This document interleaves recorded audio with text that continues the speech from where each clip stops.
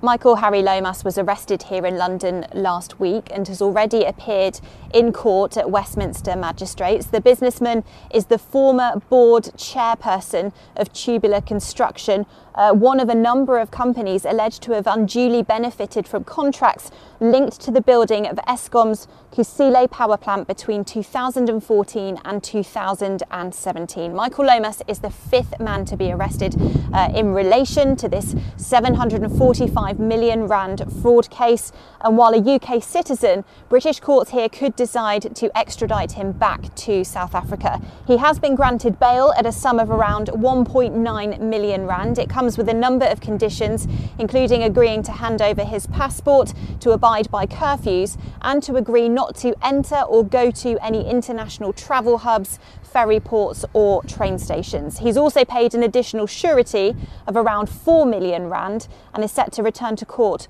on the 20th of May. Laura Macon-Isherwood, SABC News, London.